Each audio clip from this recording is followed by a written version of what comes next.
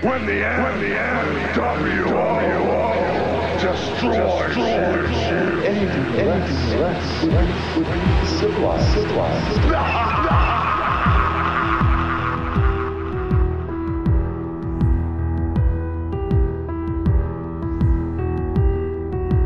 Hey, you guys, what's up, everybody? Welcome, friends, fellow wisdom seekers, fellow truth seekers, to the brave new world order, straight out the catacombs of podcasting. I am Brandon St. One. Thank you, everybody, for joining me for this episode. We are going to dive a little bit into the John F. Kennedy assassination and the mysterious Gemstone file, as well as explore a little bit of Operation Northwoods and Operation Mongoose, which may have led to him being killed. I thought it would be cool, since this week marks the 60th anniversary of his assassination, to do an episode, and I thought the Gemstone file would be cool to go through, because I've never really heard about it before, to be honest, so I thought I would go through it with you guys. And you can come along with me on this journey. And what the Gemstone file is a document. It's a list of dates and events that outline interlocking conspiracies starting in the 1950s. And it proposes that Aristotle Onassis, Joseph Kennedy, and other prominent figures were involved in various schemes to forward a vast global conspiracy that involved the mafia, corrupt politicians, oil and drug cartels, rogue military operations, and much more. And it also outlines how Aristotle Onassis kidnapped Howard Hughes and had him replaced with a body double that Hughes was already using as a body double in public. So I think it's pretty fascinating. I hope that you do too. And if you like the Brave New World Order, please like, share, subscribe, leave a review, head over to Spotify, and answer the Q&A that's attached to every episode. I love hearing from each and every one of you. Thank you so much. So we will jump into the John F. Kennedy assassination, the Gemstone file, and Operation Northwoods, and Operation Mongoose. But real quick, all right, let's swan dive head first into the abyss. Now let's get to the Gemstone file document, and it lists a bunch of dates and these key events that happened. So we're just going to go through it. 1932, Onassis, that is Aristotle Onassis, future husband of the widowed Jacqueline Kennedy. So in 1932, Onassis, a Greek ship owner who made his first million selling Turkish tobacco, opium, in Argentina, worked out a profitable deal with Joseph Kennedy, Eugene Meyer, and Meyer Lansky, importing bootleg liquor into the United States. 1934, Onassis, Rockefeller, and the Seven Sisters, those are the major oil companies at the time, signed an agreement outlined in an oil cartel memo. Screw the Arabs out of their oil, transport it on Onassis's ships. This was done, and those who did it considerably increased their already vast wealth. Roberts, studying journalism and physics at the University of Wisconsin, learned these things via personal contacts. His special interest was crystallography, the creation of synthetic rubies, the original gemstone experiment. 1936 through 1940, Eugene Meyer buys the Washington Post and other mafia buy other papers, radio stations, etc., to gain control of news media. As the war approaches, news censorship of all major media goes into effect. 1941 through 1945, World War II, which was very profitable for Onassis, Rockefeller, Kennedy, the Roosevelts, I.G. Farben, ITT, etc. Onassis and Rockefeller barter oil for German oil tankers.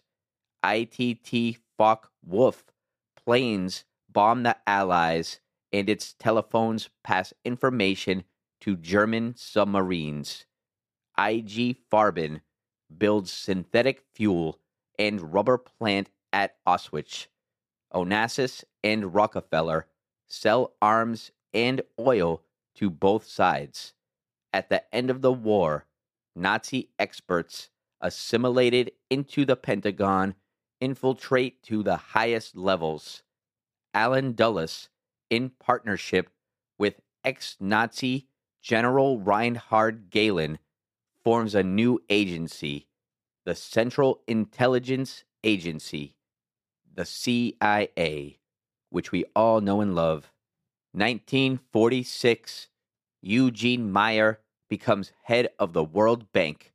Ex-Nazi Klaus Barbie, also known as the Butcher of Lions, smuggled to Bolivia by CIA, helped set up P2 Lodge and Ordine Nuovo with Italian neo-fascist Licio Gelli. November 1948, Onassis and Rockefeller form a new company, Aramco, and devise the golden gimmick. Oil royalties deducted from companies' tax bills. 1949, Onassis buys U.S. war surplus Liberty ships. Questionable illegal purchase. Lawyer Burke Marshall helps him. Rockefeller protege Eugene Black takes over the World Bank and later appointed to the board of ITT. 1953, Seven Sisters oil profits in Iran threatened by Mossadegh. CIA's Kermit Roosevelt organizes coup with money funneled through CIA's Deak Bank.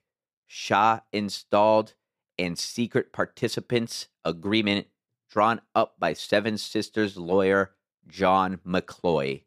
1954, Onassis uses I.G. Farben's Prince Bernhard to preside at first secret meeting of Bilderberg Group held at Oosterbeek, Holland.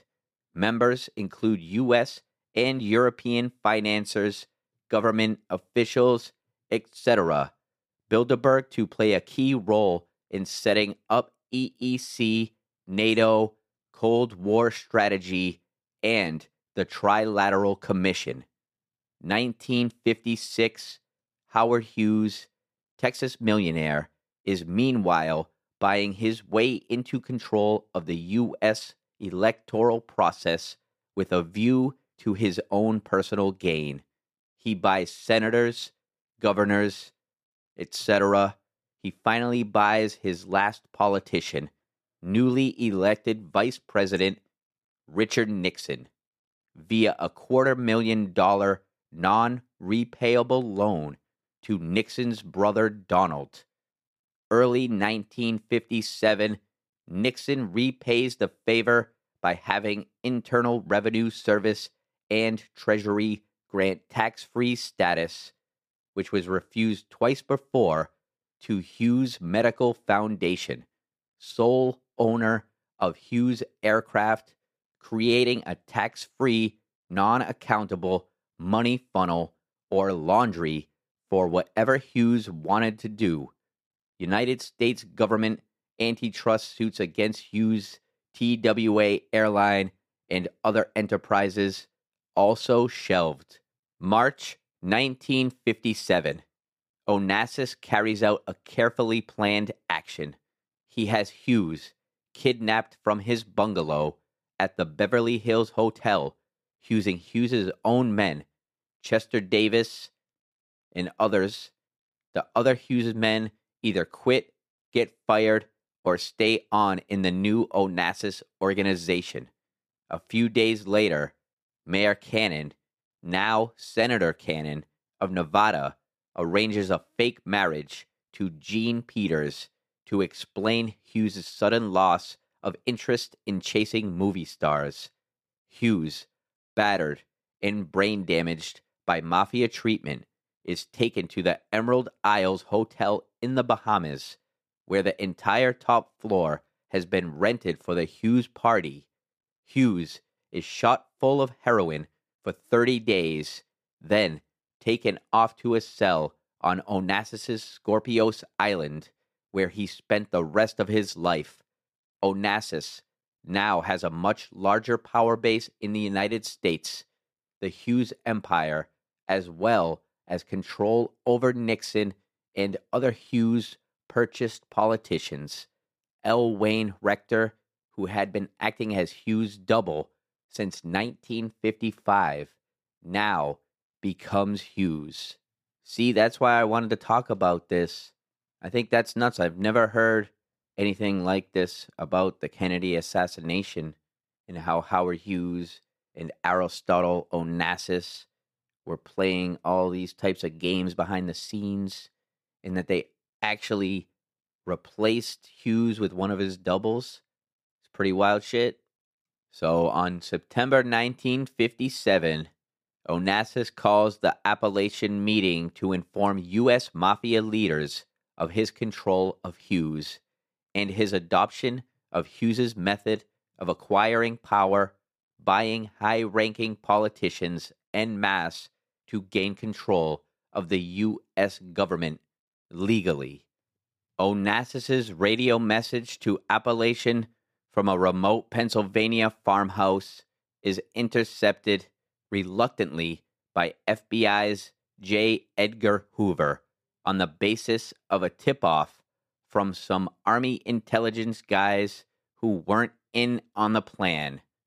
Also, in 1957, Joseph Kennedy takes John F. Kennedy and Jackie to see Onassis on his yacht, introduce John, and remind Onassis of an old mafia promise.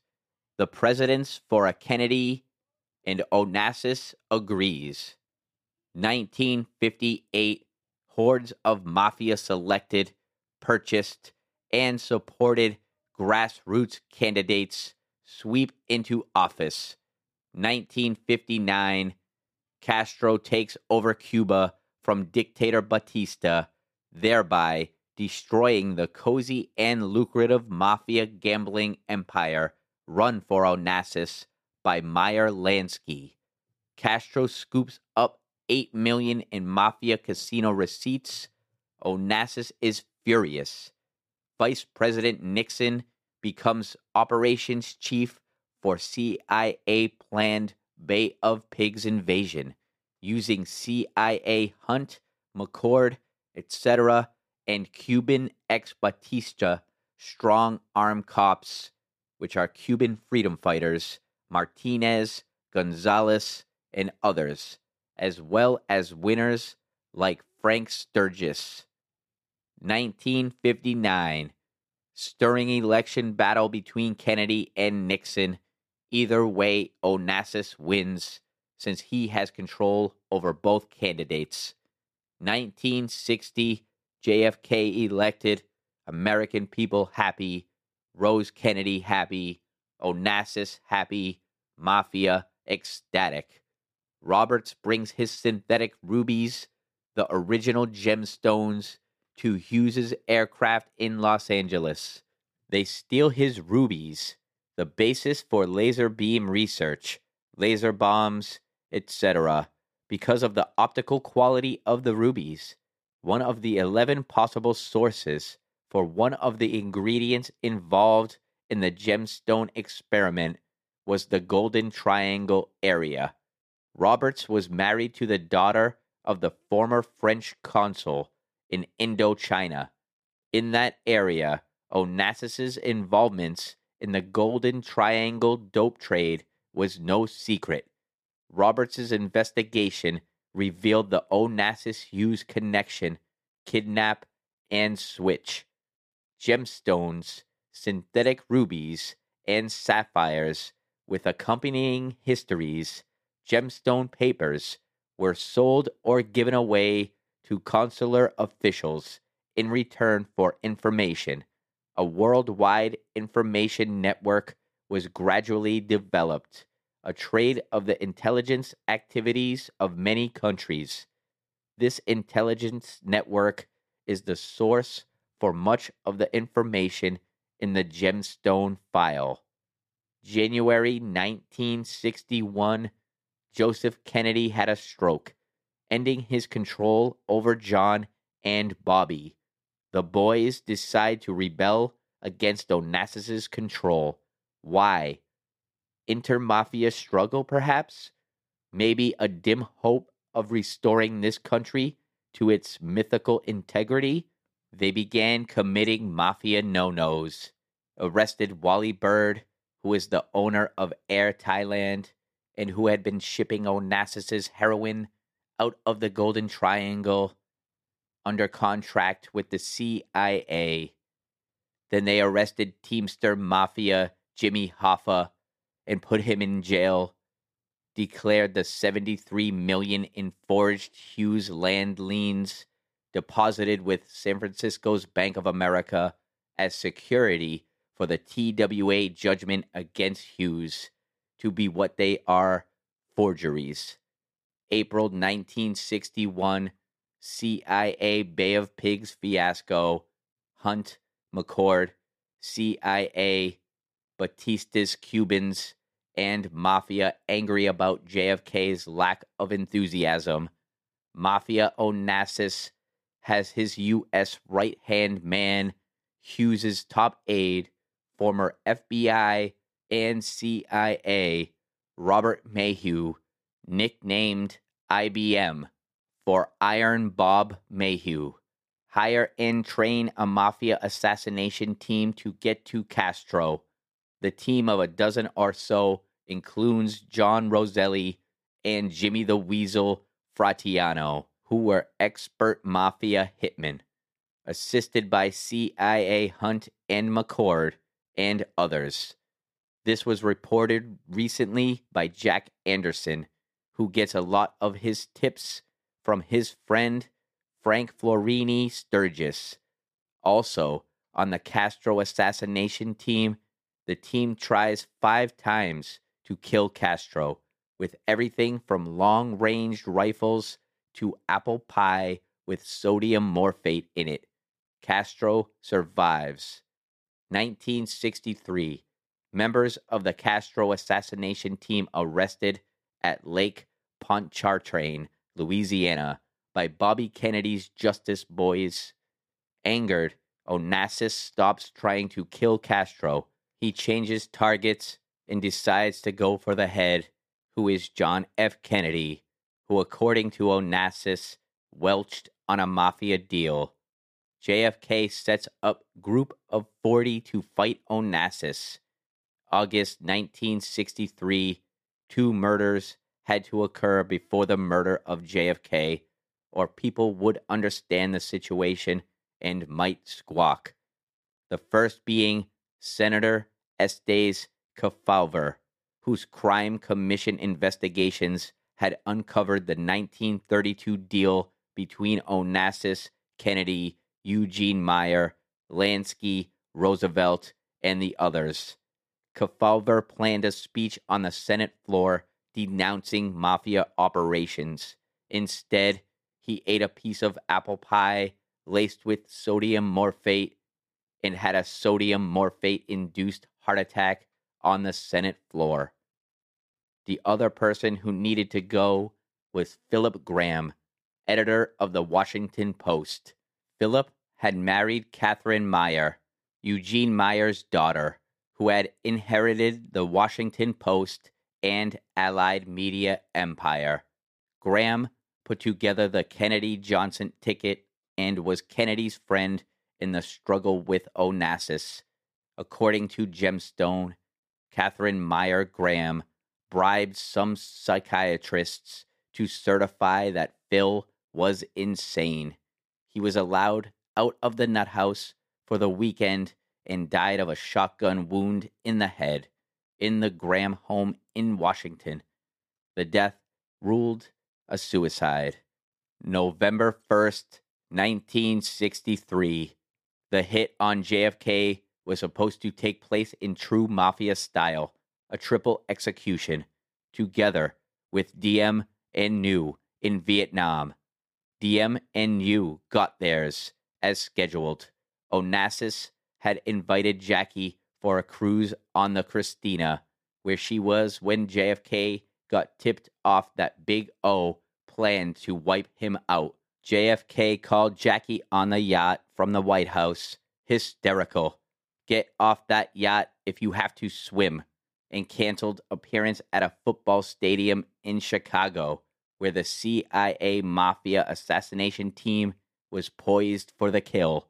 Jackie stayed on board, descended the gangplank a few days later on Onassis's arm in Turkey to impress the Turkish Bey, Mustafa. Madame New in the United States bitterly remarked, "Whatever has happened in Vietnam." One of the assassination team, Tom Malley, a double for Oswald, was picked up in Chicago with a rifle and quickly released by the police. 3 weeks later, the Mafia's alternate and carefully arranged execution plan went into effect. JFK was assassinated in Dallas. A witness who recognized pictures of some of the people arrested at Dealey Plaza as having been in Chicago 3 weeks earlier told Black Panthers Hampton and Clark the details of the JFK murder. Onassis and Hughes' hitman Robert Mayhew reassigned the Mafia CIA Castro assassination team to the murder of JFK, adding Eugene Brading, a third Mafia hitman from the Denver Mafia Smaldonis family. 2 months earlier, Brading, on parole after a series of crimes, applied for a new driver's license, explaining to the California DMV that he had decided to change his name to Jim Braden. Brading got his California parole officer's permission for 2 trips to Dallas. In November on oil business, the first time to look things over, and the second time when JFK was scheduled for his Dallas trip. Lee Harvey Oswald, CIA, with carefully planted links to both the ultra-right and to the communists, was designated as the patsy. He was supposed to shoot Governor Connolly, and he did. Each of the 4 shooters, Oswald, Brading, Fratiano, and Roselli, had a timer and a backup plan. Backup men were supposed to pick up the spent shells and get rid of the guns. Timers would give the signal to shoot. Hunt and McCord were there to help. Sturgis was in Miami. Fratiano shot from a second-story window in the Dow Tex building across the street from the Texas Book Depository. He apparently used a handgun. He is an excellent shot with a pistol. Fratiano hit Kennedy twice, in the back and in the head. Fratiano and his backup man were arrested, driven away from the Dow Tex building in a police car, and released without being booked. The Dallas Police Office is in the Dow Tex building. Roselli shot Kennedy once, hitting the right side of his head and blowing his brains out, with a rifle from behind a fence in the grassy knoll area. Roselli and his timer went down a manhole behind the fence and followed the sewer line away from Dealey Plaza. The third point of the triangulated ambush was supplied by Eugene Brading, shooting from Kennedy's left, from a small pagoda at Dealey Plaza, across the street from the grassy knoll. Brading missed because Roselli's and Fratiano's shot had just hit Kennedy in the head from the right and the rear, nearly simultaneously. Brading's shot hit the curb and ricocheted off. Brading was photographed on the scene, stuffing his gun under his coat. He wore a big leather hat, its hatband marked with large, conspicuous X's. Police had been instructed to let anyone with an X-marked hatband through the police lines. Some may have been told they were Secret Service. After his shot, Brading ditched his gun with his backup man and walked up the street toward the Dowtex building.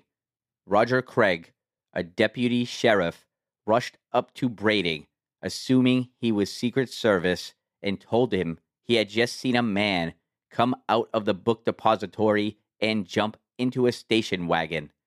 Brading was uninterested. Brading walked into the Dowtex building to make a phone call.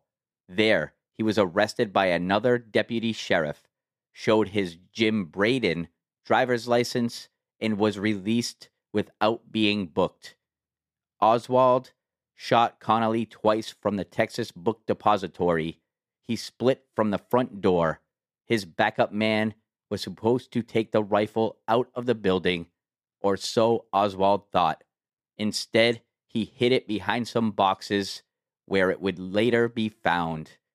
3 men dressed as tramps picked up the spent shells from Dealey Plaza. One was Howard Hunt. Then they drifted over to an empty boxcar sitting on a railway spur behind the grassy knoll area and waited. A Dallas police officer ordered 2 Dallas cops to go over to the boxcar and pick up the tramps. The 3 tramps paraded around Dealey Plaza to the police department in the Dowtex building. They were held there until the alarm went out to pick up Oswald. Then they were released without being booked. In all, 10 men were arrested immediately after the shooting. All were released soon after. None were booked.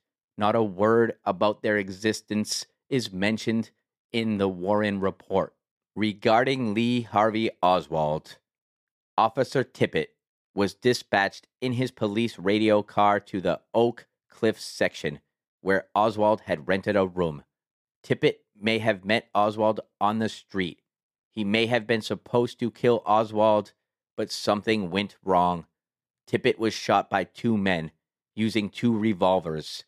The witness, Domingo Benavidez, who used Tippit's police car radio to report, "We've had a shooting here," may have been one of the men who shot him.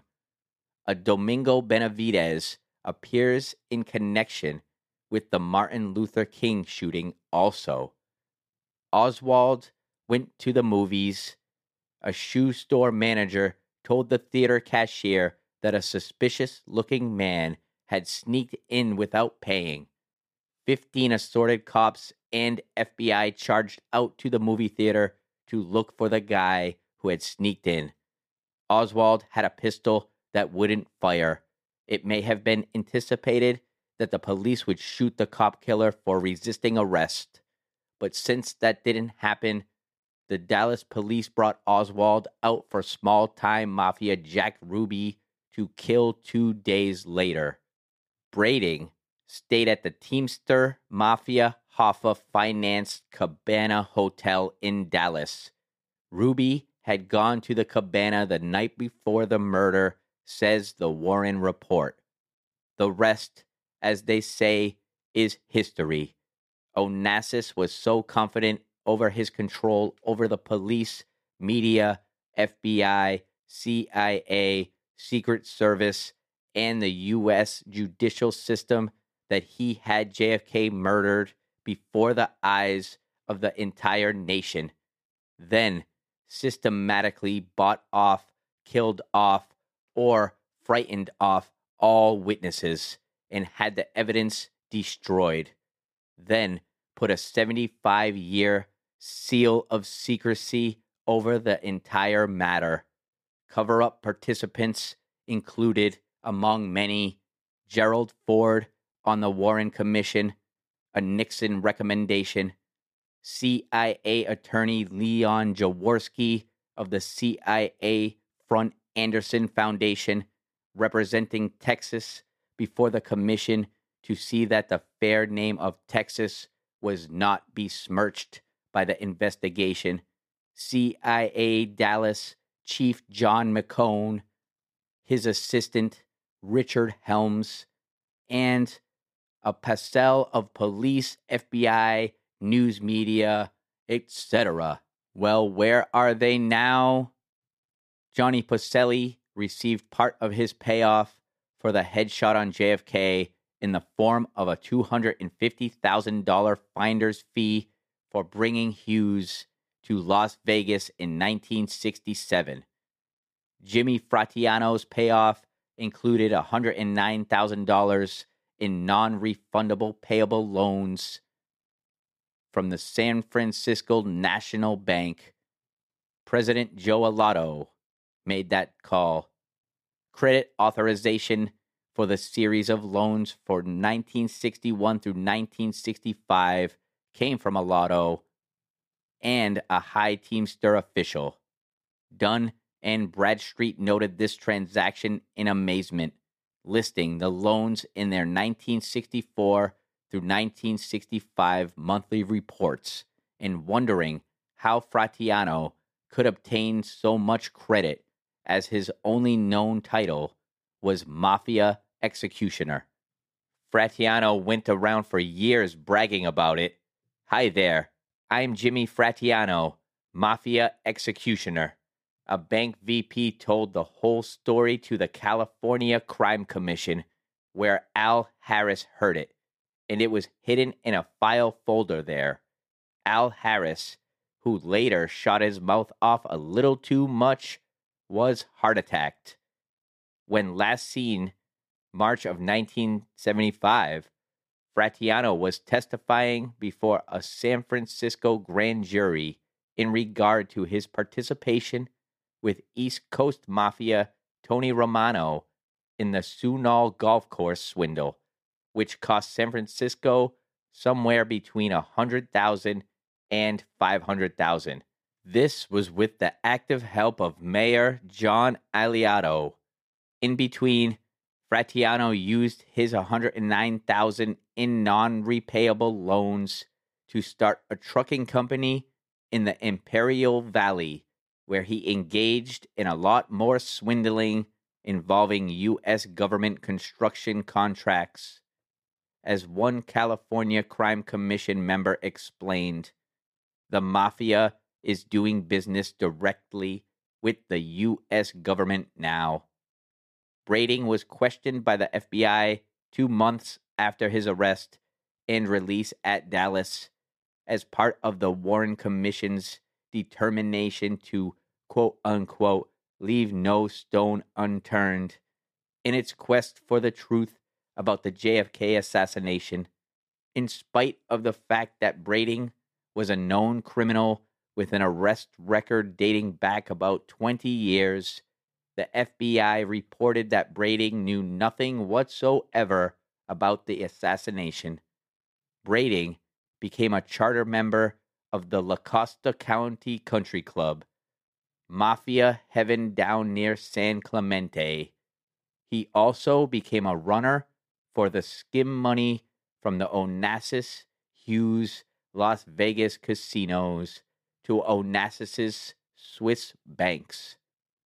Gerald Ford of the Warren Commission went on to become president by appointment of Nixon, then in danger of even further and more serious exposure, from which position the trust Ford pardoned Nixon 1 month later for any and all crimes he may have committed. That covers quite a lot, but Ford is good at covering things up. McCone, the head of CIA Dallas, went on to become a member of the ITT Board of Directors, sitting right next to Francis L. Dale, the head of CREEP. Richard Helms, McCone's assistant at Dallas, ultimately was rewarded with the post of CIA Director. Leon Jaworski, CIA attorney, became the Watergate prosecutor, replacing Cox, who was getting too warm. Jaworski turned in a sterling performance in Our Government as Theater, quote unquote, the honest, conscientious investigator who, quote unquote, uncovered not a bit more than he had to and managed to steer everybody away from the underlying truth. Dr. Red Duke, the man who dug 2 bullets out of Connolly and saved his life, was shipped off to a hospital in Afghanistan by a grateful CIA. Jim Garrison, New Orleans DA who tried to get Eugene Brading out of Louisiana, but used one of Brading's other aliases, Eugene Bradley, by mistake, had his witnesses shot out from under him, and was framed on charges of bribery and extortion. FBI officers confiscated photos of Brading taken on the scene, along with other evidence. After JFK's death, Onassis quickly established control over Lyndon Johnson through fear. On the trip back to Washington, Johnson was warned by radio, relayed from an Air Force base. There was no conspiracy. Oswald was a lone nut assassin. Get it, Lyndon? Otherwise, Air Force One might have an unfortunate accident on flight back to Washington. Onassis filled all important government posts with his own men. All government agencies became means to accomplish an end. Rifle the American treasury, steal as much as possible, keep the people confused and disorganized and leaderless, pursue world domination. JFK's original group of 40 was turned over to Rockefeller and his man, Kissinger. Henry Kissinger, that is, that douchebag, so that they could more effectively fuck over South America. Onassis was one of the first to console Jackie when she got back from Dallas with JFK's body.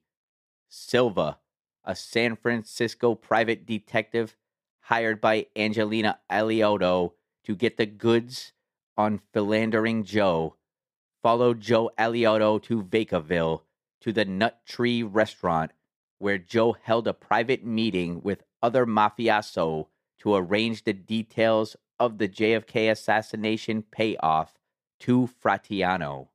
1967, Onassis has always enjoyed the fast piles of money to be made through gambling. In Monaco and in Cuba under Batista, Onassis took over Las Vegas in 1967 via the body double of Hughes, who was a man named L. Wayne Rector, who was hired around 1955 by Carl Bior PR agency that was Hughes's Louisiana PR firm, and he was hired to act as Hughes's double in public because Hughes was kind of a recluse and he used this double for these appearances. So in 1957, when Onassis seized control of Hughes and he drugged him up and removed him from power, he used this L. Wayne Rector, so that in 1967, when Onassis took over Las Vegas, the United States government explained that it was okay because at least Hughes wasn't the mafia. So Onassis used this stand-in of Hughes in Las Vegas, but this Robert Mayhew actually ran the show. Mayhew got his orders from Onassis. The 6 nursemaids, called the Mormon Mafia, kept Rector sealed off from prying eyes. June 17th, 1968, Bobby Kennedy knew who killed his brother. He wrote about it in his unpublished book, The Enemy Within. When he foolishly tried to run for president, Onassis had him killed. Using a sophisticated new technique at the time, MKUltra, they used a hypnotized Sirhan to shoot from the front while security guard from Lockheed Aircraft, Thane Caesar, shooting from 2 or 3 inches away from Bobby's head, from the rear. Sirhan's shot all missed. Caesar's couldn't possibly have missed. Evel Younger, then the Los Angeles DA, covered it all up, including the squawks of Los Angeles coroner Thomas Noguchel. Younger was rewarded with the post of California Attorney General later. His son, Eric Younger, got a second-generation mafia reward, a judgeship at age 30. After Bobby's death, Teddy knew who did it. He ran to Onassis, afraid for his life, and swore eternal obedience. In return, Onassis granted him his life and said he could be president too, just like his big brother, if he would just behave himself and follow orders. All right, that was the Gemstone file. I hope that you enjoyed that as much as I do. I find it to be really interesting, fascinating, and just fun to think about and to go through. But now we're going to talk about Operation Northwoods and Operation Mongoose just a little bit, because these events most likely were factors in the assassination of JFK. Aristotle Onassis says that JFK welched on some deals, and Cuba was probably part of it. He was supposed to probably go along with an invasion and all the attacks that they were proposing to manufacture consent for such invasion.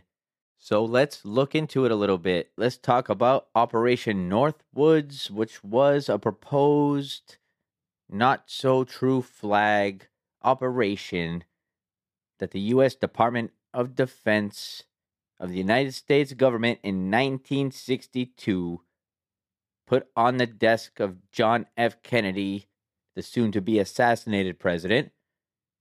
The proposals called for CIA operatives to both stage and commit acts of terrorism against American military and civilian targets, blaming them on the Cuban government and using it to justify a war against Cuba.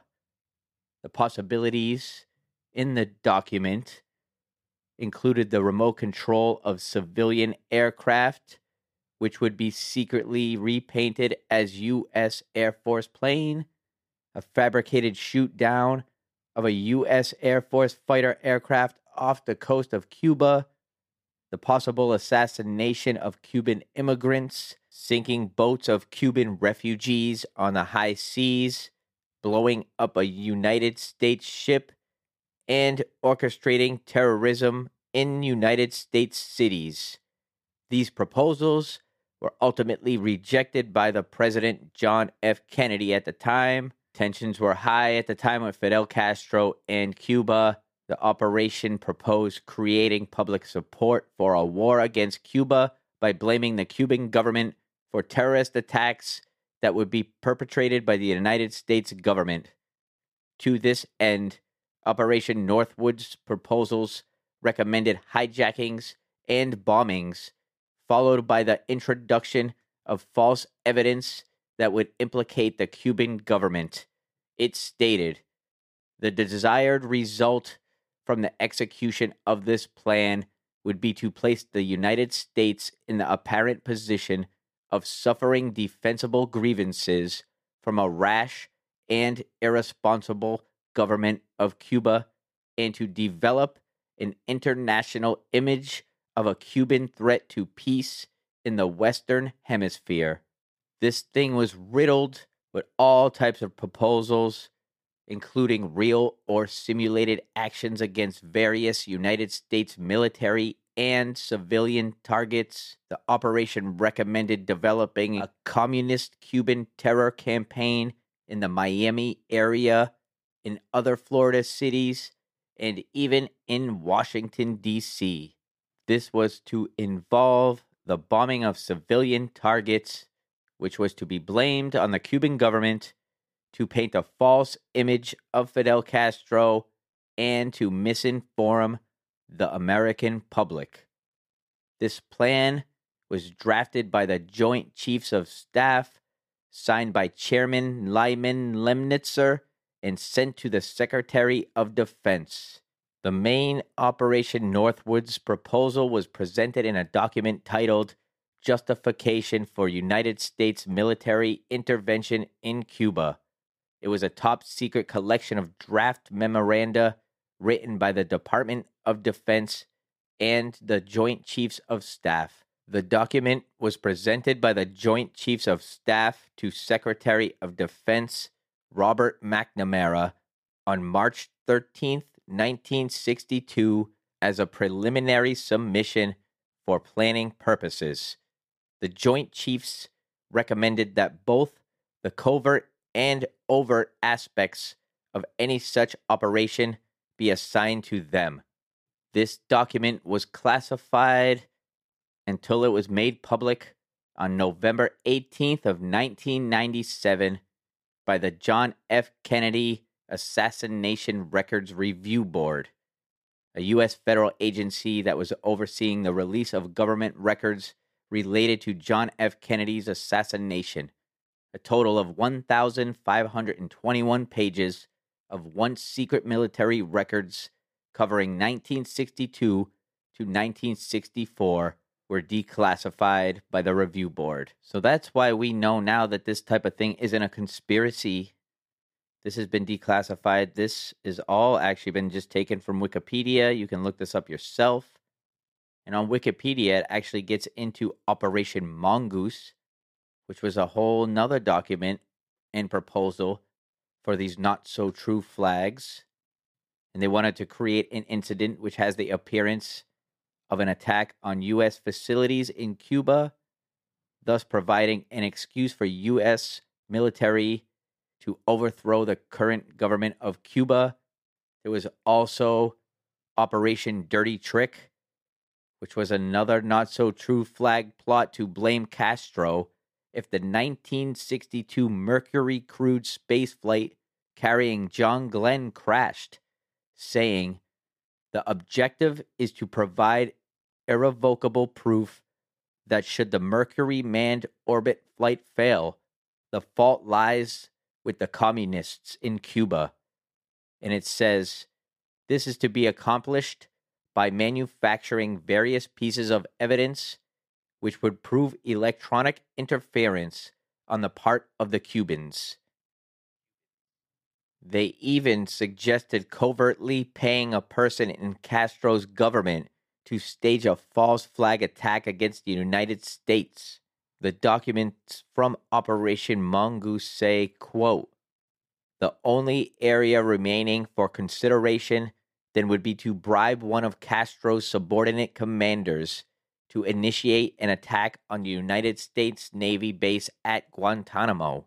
All right, so that was a little bit of Operation Northwoods and a little bit of Operation Mongoose.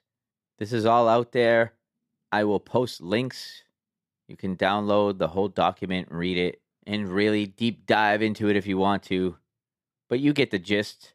They wanted to kill civilians and attack the military, their own fucking military, and then blame it on Cuba to further an agenda, not to make the United States any better or to make the country safer.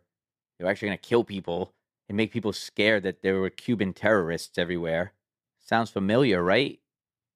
If you were around after 9/11, if you remember how it was, and even now, they're starting to talk about, terror cells and the border's been open. They might be setting something up. There's a conflict in the Middle East right now. They need to garner and manufacture consent from the public. But we ain't fools. Here at the Brave New World Order, we ain't gonna fall for that. We got the receipts. We know their tricks. We're on to them. So that is Operation Northwoods, everybody. And a little bit of Operation Mongoose, which are the same thing. And before that, we explored the Gemstone file, which was kind of new to me. I came along that recently, and I thought that it would be awesome to talk about it this week, which is the anniversary of the JFK assassination. So thank you all so much for coming along with me on this journey. The JFK assassination has fascinated me ever since I can remember. It's one of those national tragedies, the collective traumas that shaped the course of the world, the course of the nation for a long time, similar to 9/11. But I wasn't around for the JFK one. I just heard about it, learned about it in school, heard about the stories from my mom about what she was doing when it happened and how she remembers being in school and being sent home.